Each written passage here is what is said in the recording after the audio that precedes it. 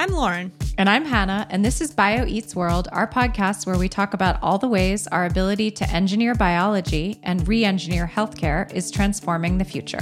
We've talked in previous episodes about how genomics is making the jump from the lab into the clinic, such as the episodes on polygenic risk scores and superscaling COVID testing. But we haven't talked quite as much about the very human side of this, what it's like for patients to have genomic sequencing done, and how our ability to sequence full genomes is becoming a part of the patient experience. In this conversation, Stanford professor Euan Ashley, geneticist, cardiologist, author of the new book, The Genome Odyssey, and first co-chair of the Undiagnosed Diseases Network, talks with me about one of the first places that genomic sequencing began to dramatically impact patients' lives and those of their families around them in rare disease. We talk about some of the most perplexing medical mysteries they encountered and how they solved the hardest cases in genomics with old-fashioned detective skills along with cutting-edge tools and technologies. We also talk about the lessons learned from the world of rare disease that we can use to impact our knowledge and our treatment of those with common disease. The conversation begins with Ashley describing the first time genomic sequencing brought him a patient. For me personally, the story began with this meeting with Steve Quick, who was my colleague at the time, a bioengineer who'd invented a method of sequencing. And he had sequenced his own genome. And he was about the fifth person in the world to do that. So this was around 2009. And I was actually meeting him in his office to talk about a genomics seminar that we were running at Stanford. And he sort of shuffled me over to his monitor and showed me the screen and said, "Hey, take a look at this." And basically on the screen was a variant call file, basically an old HTML table of a whole bunch of variants. And this is just kind of mind-blowing for me at the time because I was used to sending genetic testing from my clinic that took 4 months to come back, 3 or 4 months. It cost $5,000, and that would get you sequencing of 3 genes. And here suddenly he was showing me literally his whole genome on the screen. But as I started talking to him about some of the genes he showed me on the screen, which I was familiar with and which were associated with inherited heart disease, I realized he had a pretty significant history of inherited heart disease. And he basically became my patient. So he wasn't yet a patient for heart disease? No, in fact, his family had been bugging him, telling him he should go and see someone because of the family history, but he didn't have any personal symptoms.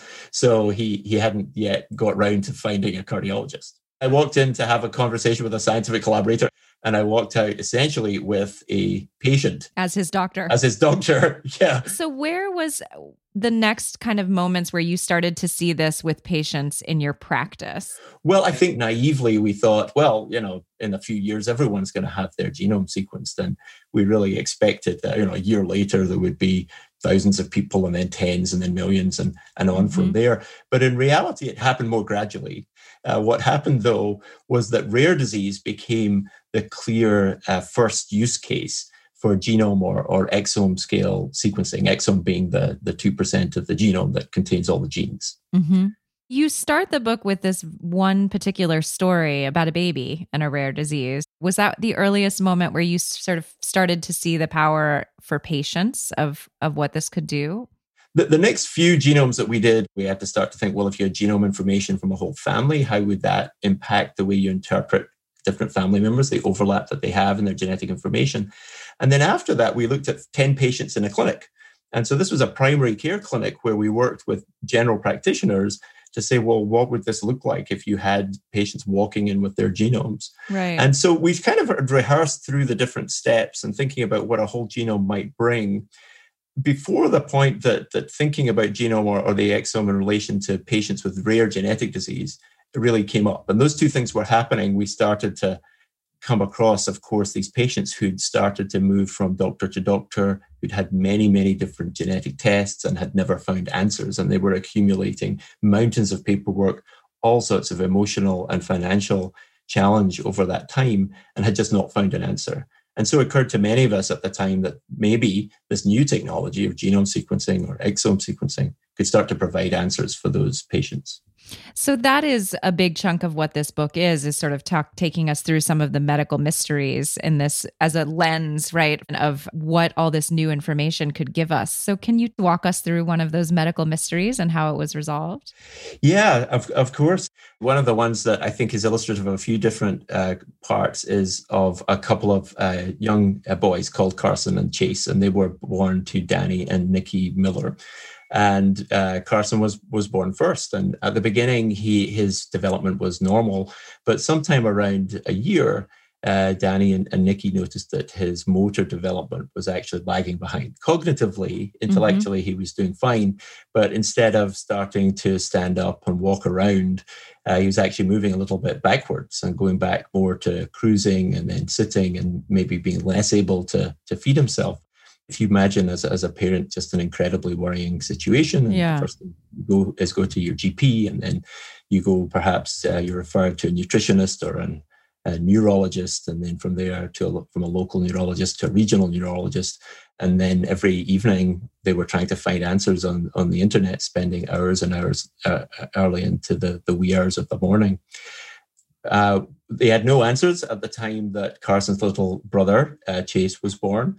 And he followed a very similar route. He developed normally at first and then stalled. And so they were facing a situation increasingly where both these boys were clearly suffering the same condition and they had no answers. They'd been given a label of cerebral palsy at one point, which really isn't to say anything about what the underlying condition is. Right.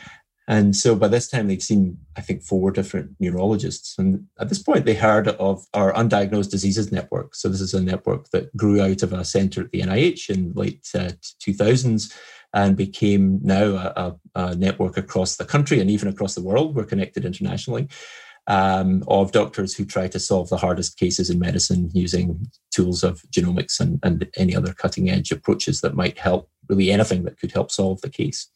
And Danny heard about the Undiagnosed Diseases Network and asked his neurologist to refer the family there. And so we first met the whole family just a few years ago. Yeah, it's so interesting when you think about how our system works, that ends up being, kind of on the patient's responsibility in some ways when you're really lost, right? No, this is exactly right. And I think from our perspective as the people, part of it, many of us went into medicine thinking that we would spend a lot of time trying to solve medical mysteries and trying to help people who had nowhere else to turn. And we certainly do that. But in regular medicine, we don't do that very much. Actually, much of medicine is quite protocolized. Yeah. We follow fairly standard protocols, which is important because that's where the evidence is. And we should follow the results of randomized controlled trials and follow the evidence base. There isn't a lot of room, nor should there be, for creativity within most of medicine. However, rare disease medicine is very different. And that's a place where you need to use maximum creativity. You need to max out every thought process you have, every skill you have in understanding the medical presentation, from all the classical skills you learned at medical school, of examination, taking a history, thinking about the family history. But one of the amazing things about the Undiagnosed Diseases Network is every patient who comes in and every family who comes in essentially has their genome sequenced. And so we have on the one hand this very traditional medical approach, but on the other, absolute cutting edge technology available. And it's not just genome sequencing, that's the centerpiece, and that really provides most of the answers. But really any testing that can be done in a research lab can be applied to help solve these medical mysteries. Well, and that's where the creativity must come in again, right? Where you're just thinking about any possibility at all, right? You're in the world of faint possibilities already. So that's right. We live in a world of rare. Yes. Yeah. There's this phrase: if you hear hoofbeats in Central Park, think horses, not zebras. It's a very famous medical axiom. And that's what we teach our medical students. We don't want them heading off into the direction of rare. But in the world we live in with undiagnosed disease, we live in a world of zebras, basically. So that's what we're looking for. So let's go back to the story of Carson and Chase. So that Danny came to you and had an idea that perhaps it might be something genetic, but didn't, because they were both experiencing the same symptoms, but knew not much more than that. Yes, exactly. The test so far had not brought anything up. And in fact, they'd even had an exome sequence at that point, and it had not found the answer. But coming into the Undiagnosed Diseases Network, we do have tools that aren't available in the regular clinic. And one of them is being able to do full genome sequencing. So not just the genes, but rather the other 98% of the genome we can sequence too. Right. The other advantage we have is that whereas our healthcare system is, of course, very focused on the single individual who has the health insurance and therefore to whom the bill will be sent, we can actually do much more powerful things like sequence the entire family. Oh, interesting. And this was something that we found from the earliest days, actually, the second 4 genomes, if you like, the genomes 2 to 5 that we looked at from a medical perspective were all from one family. It's so funny that that's not even, I mean, it just seems like a total no-brainer that you'd want to start with understanding the entire constellation when it's clearly something that's a family condition, but that our system isn't set up to pay for that. It's not, even when it's very clear in the end that there's huge cost effectiveness from doing that. But it's very clear that sequencing multiple family members just provides a significantly more power for diagnosis and discovery. And that was exactly what happened here, because it's not that the exome that Carson had previously had failed. It's simply that the information that was required to make the diagnosis wasn't available in the exome, and it wasn't available unless you had all 4 family members, in this case, the 2 parents and the 2 boys. And what we were able to do, essentially, using computer algorithms, of course, that are much more focused then, because we have 4 genomes, is say, well, show me the variants that are present in both boys that are either only present in one parent or another, or aren't even present in either parent. And so it's a very different situation from when you've only got one kid, and you, in that case, you also only have the genes. And so another important thing is that just on the other side of each gene is a regulatory portion that can be really fundamental. In fact, each individual component of a gene called an exon can also has a start and an end point. And if you disrupt the starting and end point for those individual pieces, you can then disrupt the overall protein product that would happen at the end. Mm-hmm. And an exome tends to focus just on those individual portions and doesn't really go too far into what we call the non-coding region of the genome. Right. So one of the many advantages of the whole genome is you really do get everything. In this case, it was that one variant that was in a regulatory region, and then also the fact that we had the parents that allowed us to find a specific gene where each individual parent had one variant each, and each boy got both the variants. So both their copies of this particular gene called MECR were disrupted. And that was the key. And that was the key here, to solving the condition. And one other really important part is that the freedom of movement of data across the world, and by that I mean both genetic data, so that individuals with particular genetic variants or genes that are felt to be connected to a different condition can be shared across the world, but also really importantly, the phenotype or the presenting symptoms and signs of the individual patients. Sharing that information is critical too. Because in the end, what helped us solve this was that there were 7 cases of a condition that is now called MEPAN syndrome, where, again, 2 variants in each copy of this one gene were found in these 7 individuals. And there was indeed a paper that we were able to find that had been published just a year or 2 before that described those 7 individuals. And when we lined up the presenting symptoms and signs of those 7 individuals, they were identical, almost identical to those from Carson and Chase. And so we could be really confident that this was the answer. So you need all pieces of the puzzle. You need the family, you need the symptoms, and you need the full genetic sequencing. Was there anything else that you needed that you saw as a key part of the puzzle, or are those the pillars? Those are the key parts. And when we think of making the diagnosis, and when we look at all the Undiagnosed Diseases Network patients together, we find that those are the recurrent themes. So what happened with this family? So this was a new syndrome that had not yet really been identified. Where did that leave the family, this new understanding? Well, yeah, so Carson and Chase were the 8th and 9th boys to be diagnosed with this condition. So it was very new, still single digits. But what it meant was that we, first of all, had a name, and that then they had a community that they could speak to and work with. The answer is just a huge step forward. For them, knowing what the shape and size of the enemy is means they now have a target. But do you know, with something so new, you know what the cause is, what the shape and size of the enemy in terms of the cause, but how much do you know about how it will continue or progress, or what you do as a result of that? How does it change treatment going forward? Well, and that's certainly the most common question that medical professionals ask. What is the actionability? In this example, it also gives us an understanding now of the mechanism of their condition and the mechanism of their disease, which means we can start to target therapies potentially towards it. And there's an interesting story here, because this is a quite unusual mitochondrial pathway. So the mitochondria being the power units of the cells. And what we were able to do was narrow down the mechanism of their condition to the specific pathway in the mitochondria. I think of it a bit like a factory sometimes, essentially, where each factory worker does their part and then passes the part down the factory assembly line. And in this case, if you think of one factory worker being off sick, then this is essentially what happens when that gene is disrupted. Essentially, all the parts prior to that factory line worker pile up, and then grind to a halt. Nothing goes downstream.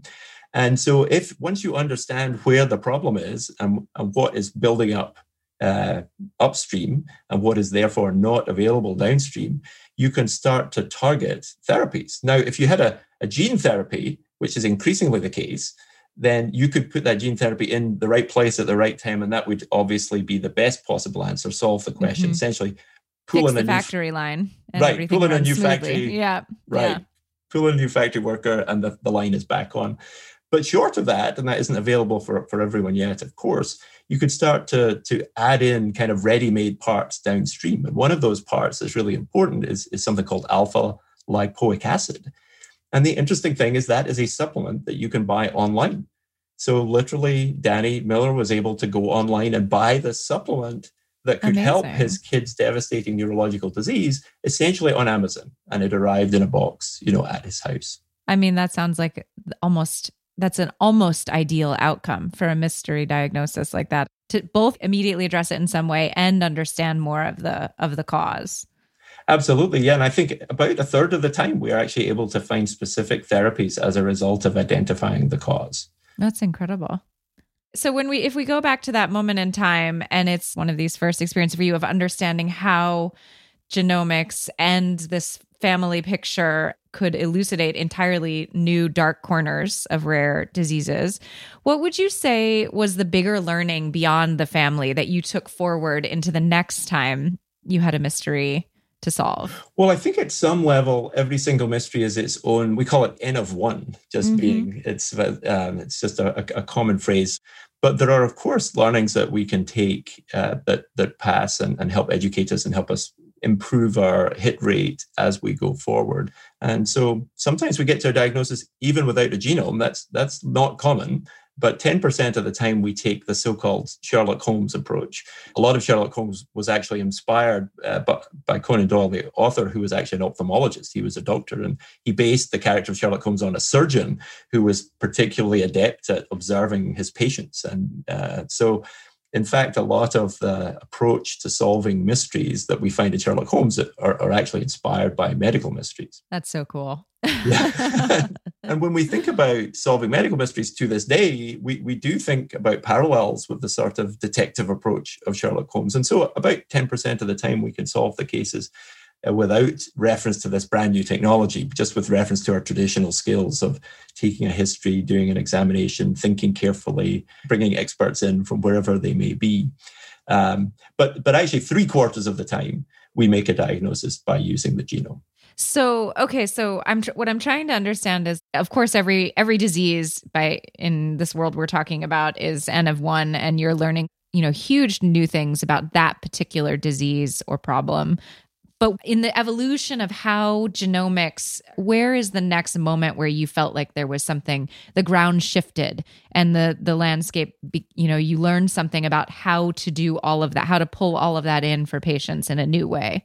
An important thing to remember is that rare disease is individually rare, but collectively common. So actually 1 in 15 people has a rare disease, 1 in 15. So that's almost as common as diabetes if you think about rare disease as a group. And when you have a test like a genome, you should think of rare disease like a group, because you can apply this tool to all those people. But of course, we are interested in how we learn from the tools and technologies that we apply to rare disease for the other, if you like, 85% of people who might suffer the regular conditions like cancer, like coronary artery disease and heart attacks and high blood pressure. And so there are many lessons, I think, from the world of rare disease that we can use to impact our knowledge and our treatment of those with common disease. Information sharing is absolutely one of them. We've learned that whether it's the genomics of rare disease, where we're sharing individual presentations of individual patients across continents, or we're sharing their genetic data across continents, so that we've said this gene, there's a website called Matchmaker Exchange, where essentially you can upload data from patients and essentially share it with the world, and the system will essentially match. If you've found a particular gene that's associated with a particular symptom or sign, it will match and then essentially make a connection across the world for you to potentially connect with another doctor and patient who may have found the same gene or the same presentation. So that data sharing, I think, is a real revelation that we've had within the world of rare disease that we now apply, of course, to our use and application of the genome to common disease. There will be a time, I think, when we have readily available genetic therapies. At the moment, individualized genetic therapies, of course, are some time away. But just identifying the cause can take us to a point where actually 80% of the time we have an action. Sometimes it's changing things for the family. Sometimes it's stopping the whole diagnostic odyssey. Yep. And about a third of the time, it's a specific therapy. But if there isn't a specific therapy at that time, then we do continue to work on it and think about either repurposing agents that can be used. We've had families who've worked with scientific teams. So often the families form a foundation, they start to raise money, so they start to be able to fund science in the specific area that the family's condition is in. So they go find the scientists who can help them get to answers. And those answers can sometimes be, well, we can repurpose this very common medication that's already approved and has been through FDA approval, and we can use it for this new indication. And so there's got a few examples of where that's also been helpful. So in this kind of feedback loop of, new tools equals new knowledge equals new therapies, and the ability to make new diagnoses that we wouldn't have before, how is this knowledge moving beyond just the area of rare disease? And how do you see it affecting the general population? And then what are the new tools that are where you see that impact happening today? What I've seen is an elevation of interest from the pharmaceutical industry and the biotechnology industry in attacking rare disease. And that's very welcome. I think in the recent past, the idea was, well, it just was too expensive, too costly to develop drugs, that we needed to go after really common disease, so that we got blockbuster cholesterol drugs and we got drugs for high blood pressure because we knew there were millions of people who would take those. But I think the value proposition has changed especially over the last 10 years, where we now see a number of companies starting that are attacking, in some cases, very specific rare diseases, where there might only be tens of individuals or hundreds of individuals who might benefit from that disease. But the point, and this is why we sometimes call it precision medicine, is that really understanding the underlying genetic basis of the disease can mean we can develop a drug that is specific for that disease and therefore can have a much more significant impact, albeit on a smaller number of people. But a very dramatic impact on a small number of people arguably is as good as a small impact on a large number of people. And so it's great to see both of those represented across biotechnology and across pharmaceutical development. And I think that can then inform, each of those can inform the other. Because I think that what rare disease has taught us is that the genome is large, and that the variants that cause disease can be either very large, causing rare genetic disease, or very small, but there can be very many of them. So we're in a world now where you can put together a polygenic risk score, which might have a small weighting from millions of variants across the whole genome, but that those small weightings together add up eventually to a moderate effect that can either change one of those big effect variants or can stand on its own to push your risk up or down of a common disease. But what I'm thinking while you're talking is what a privilege it is to have, the resource of this kind of network in a kind of desperate situation, and how many resources and new tools it is that get roped in. So how would you scale something like this? If rare disease is not at all rare in aggregate, how do we make the entire healthcare system capable of this kind of intervention and understanding?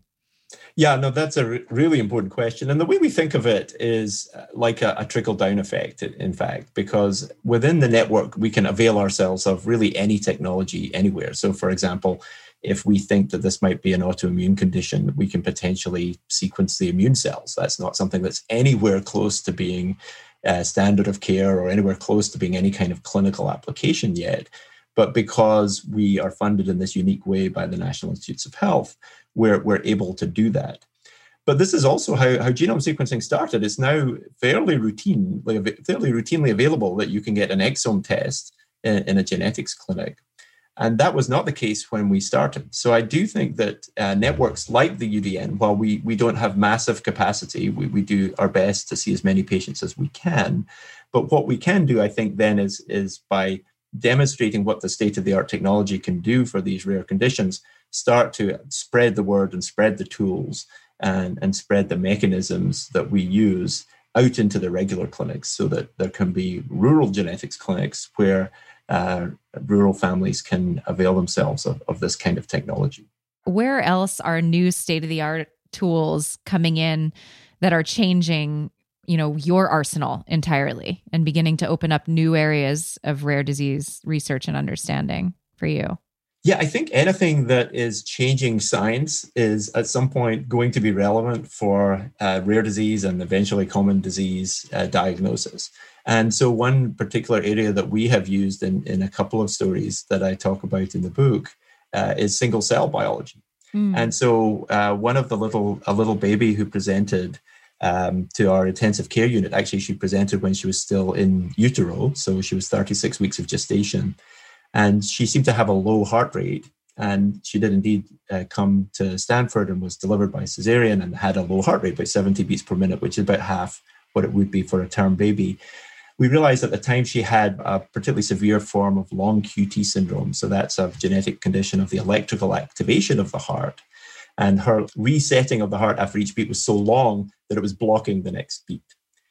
And so we basically, essentially, she actually had several cardiac arrests on the first few days of her life. But we also realized that long QT syndrome is a genetic condition. And if we could sequence her genome fast, we could get an answer and start to provide precision therapy. And so at the time, the fastest genomes were being done by Steve Kingsmore, who at the time was in Kansas. He'd worked with Illumina, the sequencing company, to bring what used to be months down to weeks and then to days. And so we used their technology, partnered with Illumina, the clinical lab, and even knocked some time off the computational pipeline while we were waiting to get an answer in just 2 days. And in her case, what we found was that not only did she have a variant that explained the long QT, but that it was present in only 10% of her cells. We normally used to think of that as 50-50 of two copies of each gene. What you look for is a variant that's either both copies are affected or a single copy is affected. Well, what was confusing about her case is that only 10% of her cells in her body were affected. She actually had something called somatic mosaicism, which is to say she was a mosaic, which is to say 10% of her genome was of one form that was predisposing to long QT, and the other 90% of cells were a different form. And so single cell biology then came into use. In fact, we worked again with Steve Quick, who'd also, founding Fluidigm, had been part of the single cell revolution. So here's another area where cutting edge science could be applied to help solve a case. We ended up taking advantage of the fact that heart cells and blood cells come from the same origin. So we took a blood sample and then flowed them down and literally did single cell genomics and worked out that 10% of her cells were of one genome and 90% with the other. It sounds like a scientific feat in and of itself, understanding that. What percentage exactly? Yeah, and it's interesting that we had one version from the DNA from our blood. We did it from saliva. We then were able to flow these individual single cells. And then in the end, And she's doing very well now. She ended up with a heart transplant. But at the time of her transplant, we were able to take a tiny piece of her old heart and also then demonstrate exactly within the heart which cells and what percentage of cells had one genome versus another. We worked with Natalia Trianova, a colleague and friend of mine at Johns Hopkins, who's really one of the world's leading molecular computational modelers of the heart. So she actually built a computer model of this little baby's heart that modeled not just the two genomes, but the actual electrical signal that we quantified in cells was created by the mutation in this particular ion channel. So she essentially created a 3D model that contracted and it was electrically activated in real time, that also then recapitulated this low heart rate that we'd seen when she was first referred to us when she was still in utero.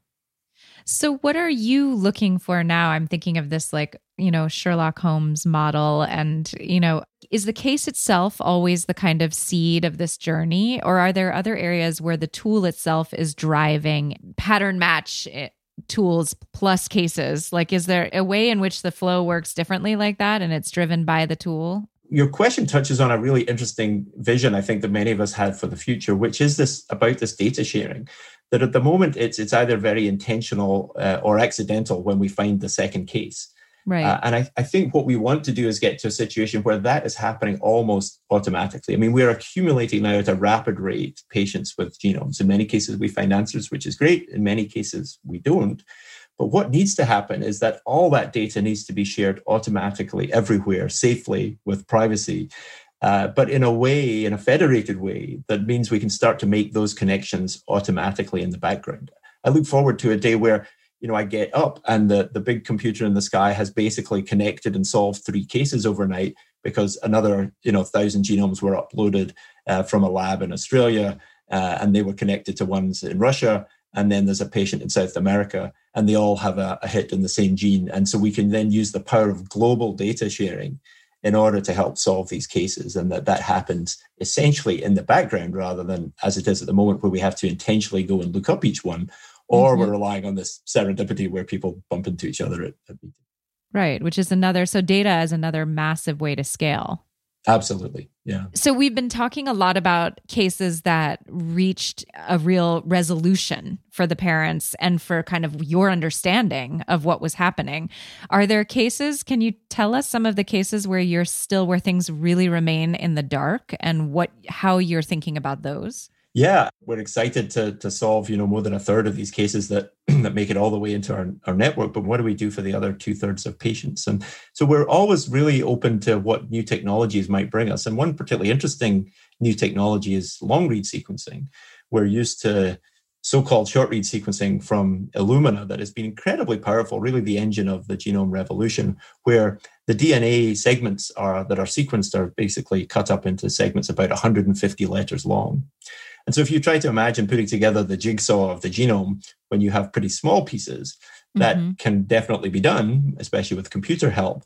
But imagine now, instead of the jigsaw having, 10,000 pieces, you had a jigsaw with more like 5 or 10 pieces, suddenly becomes much easier. And that's a little bit like what we have with long-read sequencing, where the individual DNA pieces are more like 15,000, 20,000 letters long. And so one of the cases that had been unsolved with the short-read technology was a patient of mine, Ricky, who was just one of the most remarkable individuals. We first met him when he transitioned from the pediatric clinic. So he was about 18. He's tall, he had a big smile, dressed all in black. But when we looked at his heart on the screen, what we saw was that he had 2 large tumors essentially bobbing around in the middle of his heart. And that is not normal. In fact, that's very unusual. Right. And it's not something that we're used to seeing, even in my clinic, where we see quite a lot of rare disease. It turned out a condition called Carney complex, or at least clinically, it appeared very clear that's what he had. But when we looked at the gene that caused Carney complex, we didn't find anything. But then it occurred to us that it might be a larger segment change. Oftentimes, the answer is literally 1 letter change, or maybe 1 letter in each copy of a gene. Right. But sometimes the answer is actually like a large segment or a larger segment of the genome is either inserted or deleted, maybe thousands of base pairs. Wow. And so one of the advantages of the long read approach is that we can pick up these larger segments a bit more precisely and a bit more accurately. So it's like zooming out. Correct. Yeah, exactly like that. And so we worked with a company in Silicon Valley here called Pacific Biosciences, and we sequenced Ricky's genome using the long read approach. And of course, this was the first time we'd really applied this to a patient. And so the team were really working on the pipeline kind of for the first time. I mean, we'd been there 10 years ago with the short reads, but we were just trying to think, how do we reproduce this for this new technology? But as we used the filter to essentially come down how many overall insertions and deletions are there in the genome, that was thousands. If we narrow it to genes we know or areas that cover the genes we know, what does that narrow it down to? And then eventually we just had a handful of genes, and we kind of opened the box to look at them, and staring at us right in the face was this gene, the gene that was known to cause this exact condition that he had. And what it was that 2,000 base pairs was deleted from one of his copies of that gene. And this is what was causing the cardiac tumors, the other tumors, the skin changes. But it had been invisible to us from the short read approach, but it was barn door right in front of us, staring us in the face with the long read approach. How often will that kind of approach be a game changer like that? Do you see that being a key new way to look at the whole system? I think it's a really exciting new technology. I think, of course, we don't know yet how often it will provide answers. I think we're excited that we might be able to solve, I don't know, another 10% of cases using this tool. It's certainly true that we're really just now getting our arms around the full genome, being able to really understand the whole thing. And that these kinds of technologies, I think, are going to be part of that for sure.